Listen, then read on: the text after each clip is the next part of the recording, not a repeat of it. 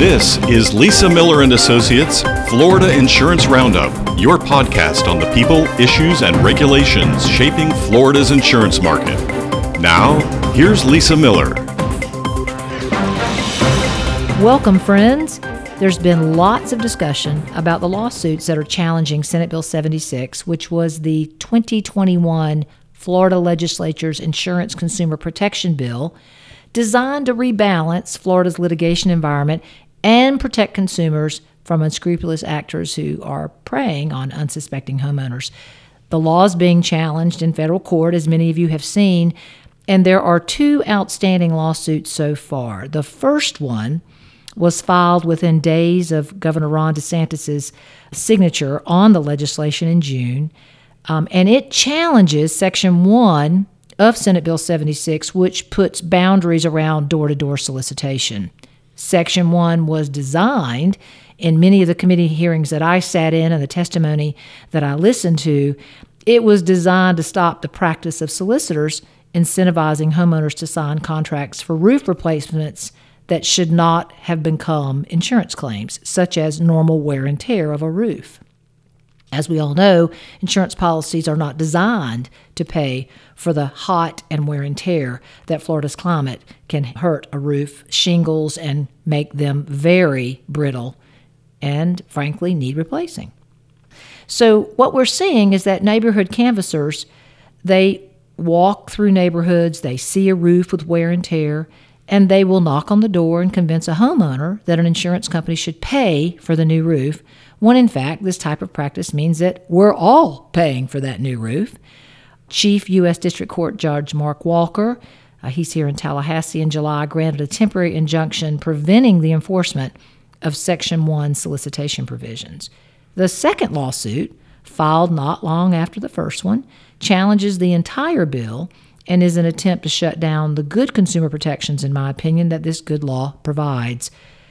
Joining us today on the Florida Insurance Roundup to delve into these lawsuits and whether or not they have merit or just actually the perspective of a very good friend and colleague of mine, Jose Pagan. He's a partner with Walton, Lantaff, Schroeder, and Carson law firm based out of their Tallahassee office. He is an insurance defense lawyer with over 25 years in the insurance industry, and Jose and I served together in what was then the Department of Insurance, and he was the director of the Miami office, and we went through Hurricane Andrew together when there were no cell phones and no computers, and it was all yellow notepads and pencils, and we got to oversee a lot of insurance consumer protection programs together. He also has immense experience as a regulator in the insurance fraud arena and served in the insurance fraud division, which is now contributing to his great success as one of Florida's leading insurance defense lawyers. So welcome, Jose. Thank you very much, Lisa. It's a pleasure to be here, and thank you for inviting me today. And this is a very interesting topic, and one actually that we can trace back to those early days when we were regulating in the wake of Hurricane Andrew. The issues that are presenting the marketplace today are issues that we struggled with and dealt with as a department as early as 1992 when we were working in the aftermath of Hurricane Andrew and thereafter. Initially, following Hurricane Andrew, one of the big issues affecting the insurance industry at that point was simply the availability of insurance coverage. Shortly thereafter, we saw other issues like the 2004-2005 hurricane seasons, which further restricted the availability of coverage and implicated also the pricing. Thereafter, though, we have had other issues, including the ones that we're dealing with here today, regarding the pricing and issues that are really inflating or advancing the rate of increase of insurance premiums statewide. We saw something similar happen around the time when the sinkhole litigation was at its peak, and the legislature at that point interceded as well in an effort to try to stabilize the marketplace and to bring down some of the double-digit rate increases we had at the time. Now what we're seeing is something similar, and it is unfortunately driving the premium rates up again, which is why the legislature stepped in at this point to try to mitigate some of the double-digit increases that are coming forward, not because of particularly hurricane claims, but actually because of some of the abuses on the litigation front that are exactly what SB 76 were meant to address.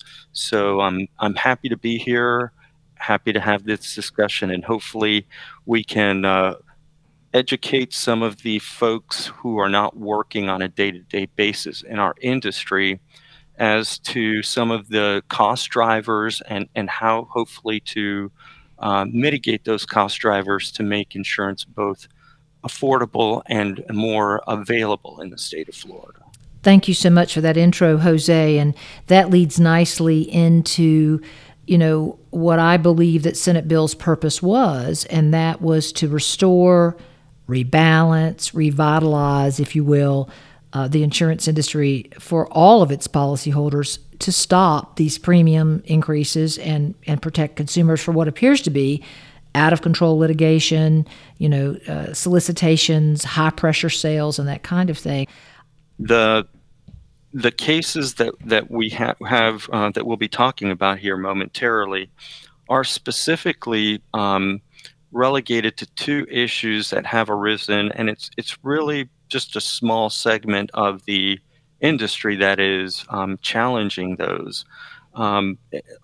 Let me take a step back, though, if I could, with regard to Hurricane Andrew, because if you recall, during Hurricane Andrew, the department realized that due to the nature of the damage and the amount of claims that were in the affected area, that if even a small percentage went to litigation, that the courts would be backlogged. And that's really the infancy, or where the mediation program for property claims began, because we realized that even small issues could multiply rather quickly and clog the courts. And the mediation program proved to be a huge success, so much so that the legislature incorporated that into the standard protocol for handling property insurance claims. Now, fast forward to where we are today, while those programs still exist to try to resolve the cases pre-litigation without the need for having to litigate the cases, a lot of times I'll call it the cottage industry, because it really is a very small segment of the legal environment, as well as some of the contractors and some of the public adjusters that are really abusing the system. If you look at the reports from Citizens and from the Department of Financial Services prior to the enactment of this law, it appears that approximately 76% of all the property insurance litigation in the country, this is not just in Florida, but in the country, is here in Florida. And moreover, if you look at some of the information that was provided specifically by Citizens, it's really only a handful of law firms that was generating a majority of all of those lawsuits. So, as you mentioned, there are good attorneys out there, there are good public adjusters out there, and there are good contractors out there. However, for that small group that has been abusing the system, unfortunately, these measures had to be taken in order to stabilize the marketplace and hopefully to end the abusive litigation that is going on, because those are the cost drivers that ultimately are generating the premium increases for all Floridians here in this marketplace. When you look at the first lawsuit that was filed that challenges the solicitation piece, I just talk to senior citizens a lot, and it just appears that these activities occur. I was reading on the Village's website the other day, and they've got an anti-solicitation provision. That's the largest senior citizen community in our country. And yet there were people complaining about people knocking on their door offering free roofs. So what do you think about the first lawsuit with the plaintiff suing the Department of Business and Professional Regulation, and what happened with that lawsuit, and what do you think Judge Walker may have been thinking? Well, in that particular lawsuit, and Judge Walker is a fine judge. He's very methodical in the way that he reviewed the issues. But what was really being challenged there was not the state's ability to address the fraud and abuse, but rather one specific and very narrow issue that arose, which was the advertising provision. Within SB 76, there was an attempt to ameliorate some of the advertisement that some of the bad actors were employing in an effort to either refer a case over to a public adjuster that they were working with on these particular cases, or B, to generate, an assignment of benefits that would allow them to work on, the on whether it's a roof or the home in general for questionable claims. So the effort basically was for the legislature to attempt to curb that behavior, and Judge Walker's assessment, at least on the preliminary injunction side of it, looked at it in terms of commercial speech. As we know, speech is protected by the First Amendment, and the issue with commercial speech is if there is an attempt by the government to curb commercial speech, it is not a strict scrutiny test, but it is an intermediate scrutiny test. So with the regulation of commercial speech, the test has 4 different parts to it. And the first one would be dispositive, and it's whether the speech is false, misleading, or concerns unlawful activity. Because the SB 76 was literally focused on just the advertising portion of it, and specifically the advertising portion of it related to public adjusters, the judge reviewed the types of advertising that would be utilized by the company who filed the suit, and found that the speech itself was not false or misleading. So at that point, he continued with the other 4 provisions of the test. The second test at that point is whether the government interest is substantial. And Judge Walker obviously came to the conclusion that it was. Obviously, trying to attempt to curtail fraud or abuse on the system is a substantial governmental interest, and Judge Walker agreed with that. So he moved on to the third test for the intermediate scrutiny, which implicates whether the regulation directly advances the asserted interest. And here's where the judge questioned whether the regulation, and again, we're only talking about the advertising provisions, not any of the other regulatory provisions under Chapter 489. But that's where he had a divergence, and he said, well, I'm not sure if the regulation directly advances the asserted interest. And the reason he came to that conclusion was because he also addressed the fourth and final test, which indicates that, they're asking whether the governmental interest can be served just as well as in this legislation by other more limited restrictions on the commercial speech. Since he came to the conclusion that there are other more limited restrictions that could be provided to address the issues covered by SB 76, he then questioned whether the regulation directly advanced the asserted interest. And because the 2 last prongs of the test were questioned by him, he was able to reach the conclusion that it was an infringement upon commercial speech, and enjoined only those provisions related to advertising within SB 76. Now, the other portions of the statute remain intact, and clearly, Judge Walker indicated that there was a significant government interest in attempting to address fraud and abuse in litigation. So I also read Judge Walker's ruling. He's an incredible writer, and gave everyone who was reading it a lot of food for thought. So that is great perspective about that Section 1 case. I don't want to assume that everybody listening knows exactly what Section 1 is of Senate Bill 76. So I'm just going to take a quick second to read just a couple sentences of it. It says that contractors or unlicensed persons acting on their behalf may not solicit or incentivize a residential property owner to file a roof damage insurance claim. The section of the law also establishes that a public adjuster apprentice, or unlicensed person acting on their behalf may not incentivize a residential property owner to file a roof damage insurance claim. So, and there's an up to $10,000 fine for violations of this. So, and I would never want to be guilty of interpreting legislative intent.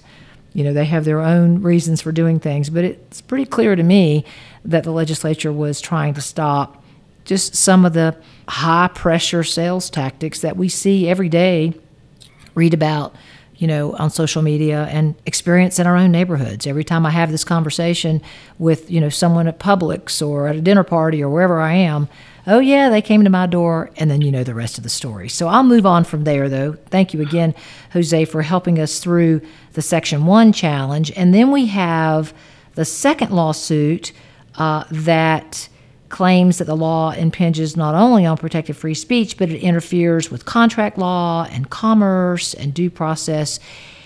How does this all fit in, Jose, the second lawsuit? Well, I think the second lawsuit is a further attempt to just set aside the entire SB 76. The issue, though, with the second lawsuit, with the not the as applied, but as the entire challenge to the statute, to the constitutionality of the statute, misses the mark when it comes to the issues I believe the legislature was trying to address. Now, there is nothing new in the legislation about regulating whether it is the contracting industry under Chapter 428 or the insurance industry under Chapter 626.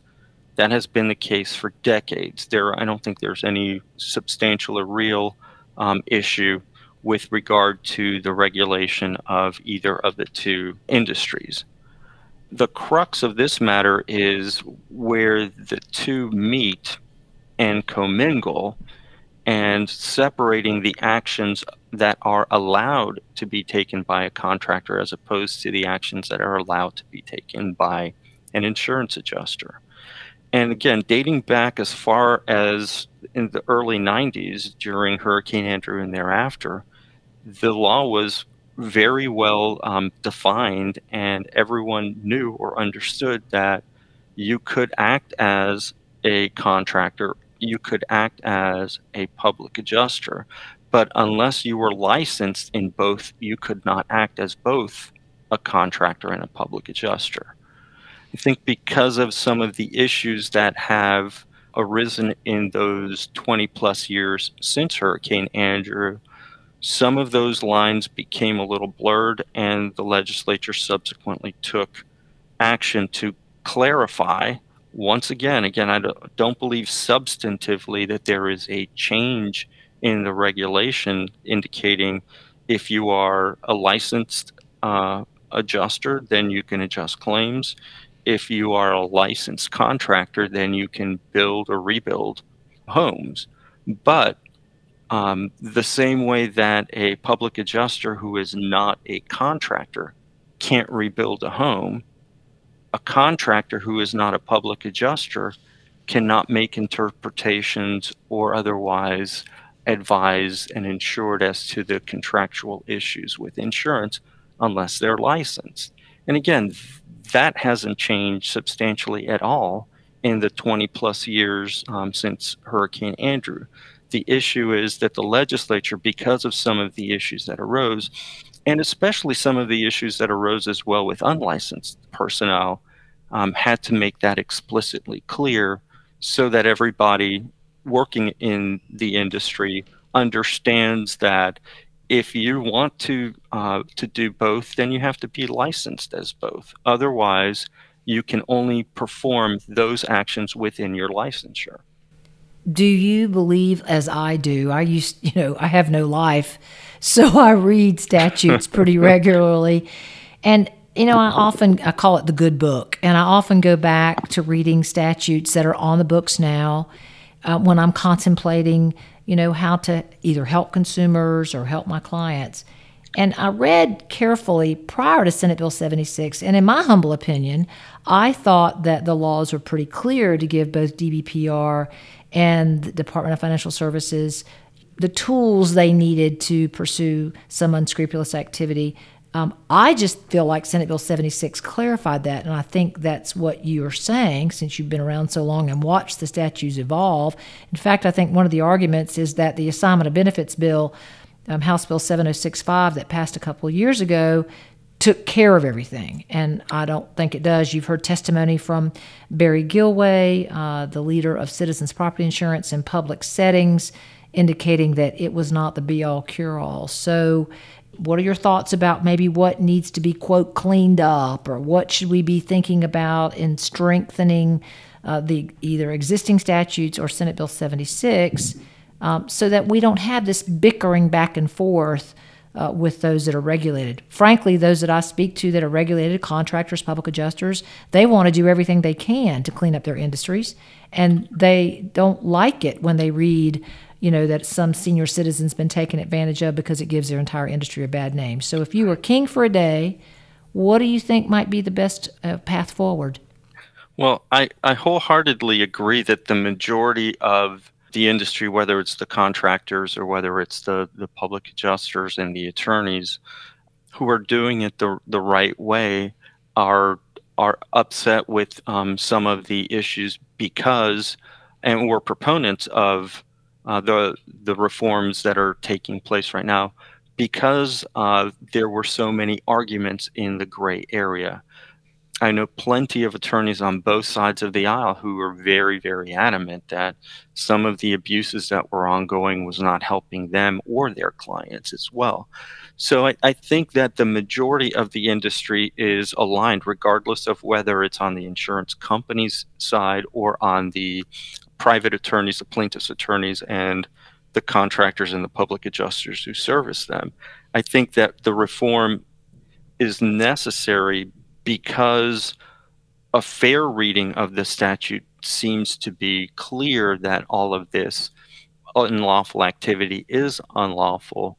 However, there have been so many different actions either taken by the courts or not taken by the regulating entities that have allowed questions to arise, which is why I think some of these regulatory, as I say, I think they're clarifications as well, but I think that the regulatory clarifications were absolutely necessary to announce to the respective industries, this is improper or this is proper.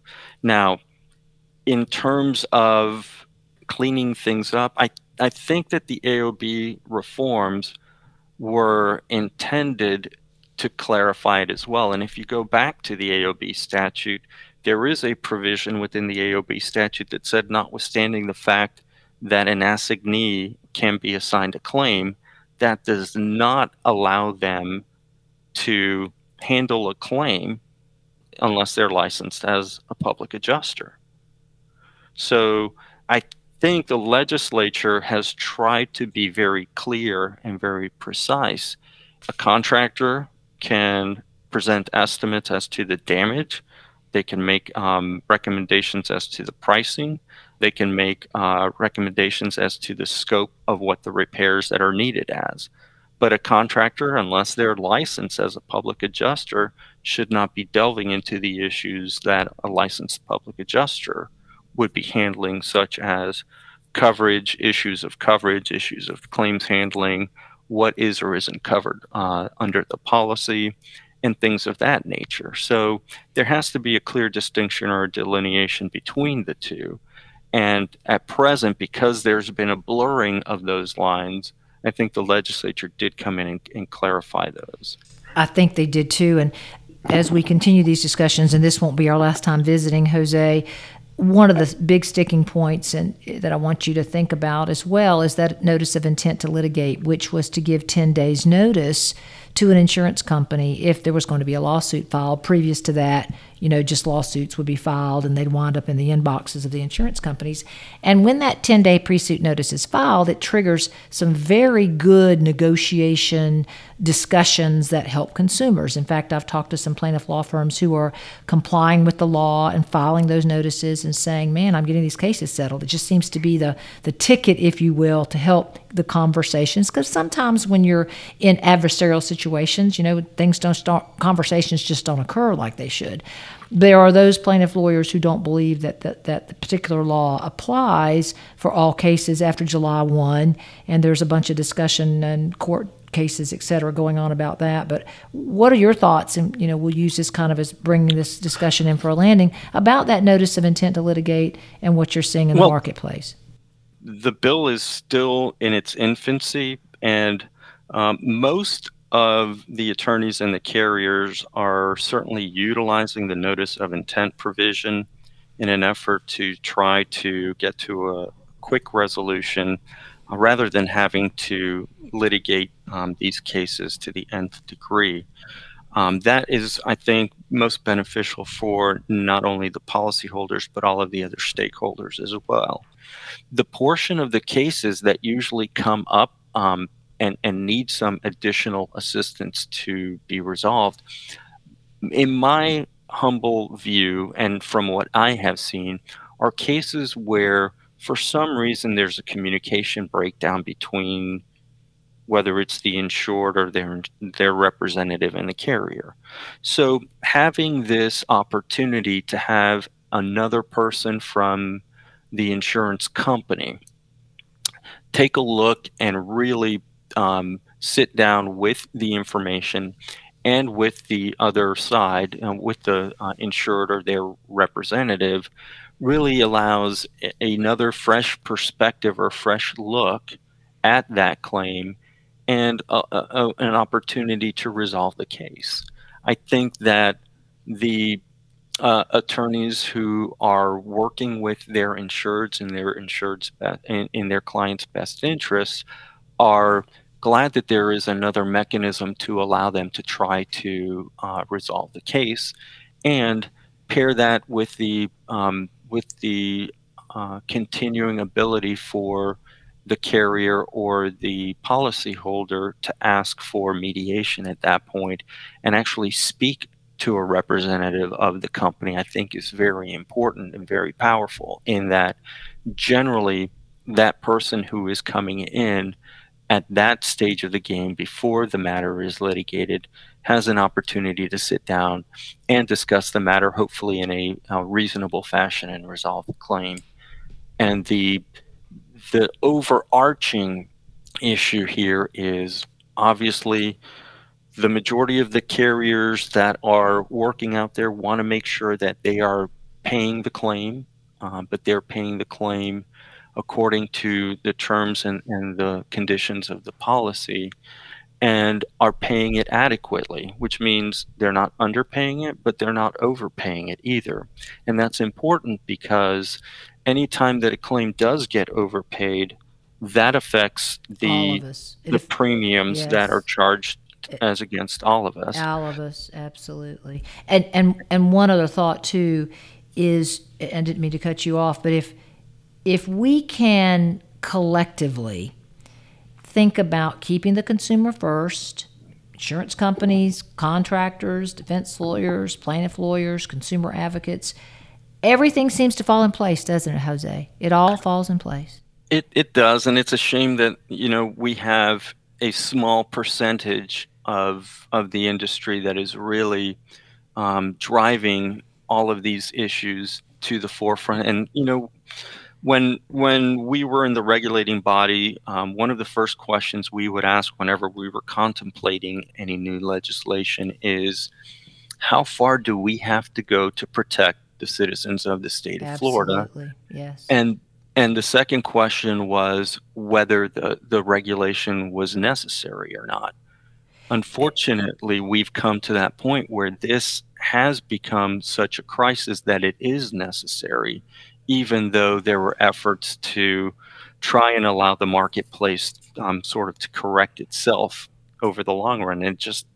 It didn't work, which is why the legislature has interceded and has added some of these additional notice provisions. Yes. Correct. Well, this will not be our last conversation. I know that you and many of us that come from that consumer perspective will be following this closely. You know, our legislature starts January of 2022. We have committee meetings this week, next week, the first week of November. There is no harm in you picking up the phone and calling your local representative, your Florida senator, talking to their staff, telling them what it's like to live a day in the life of either being a claims adjuster, an insurance company executive, or whatever you do.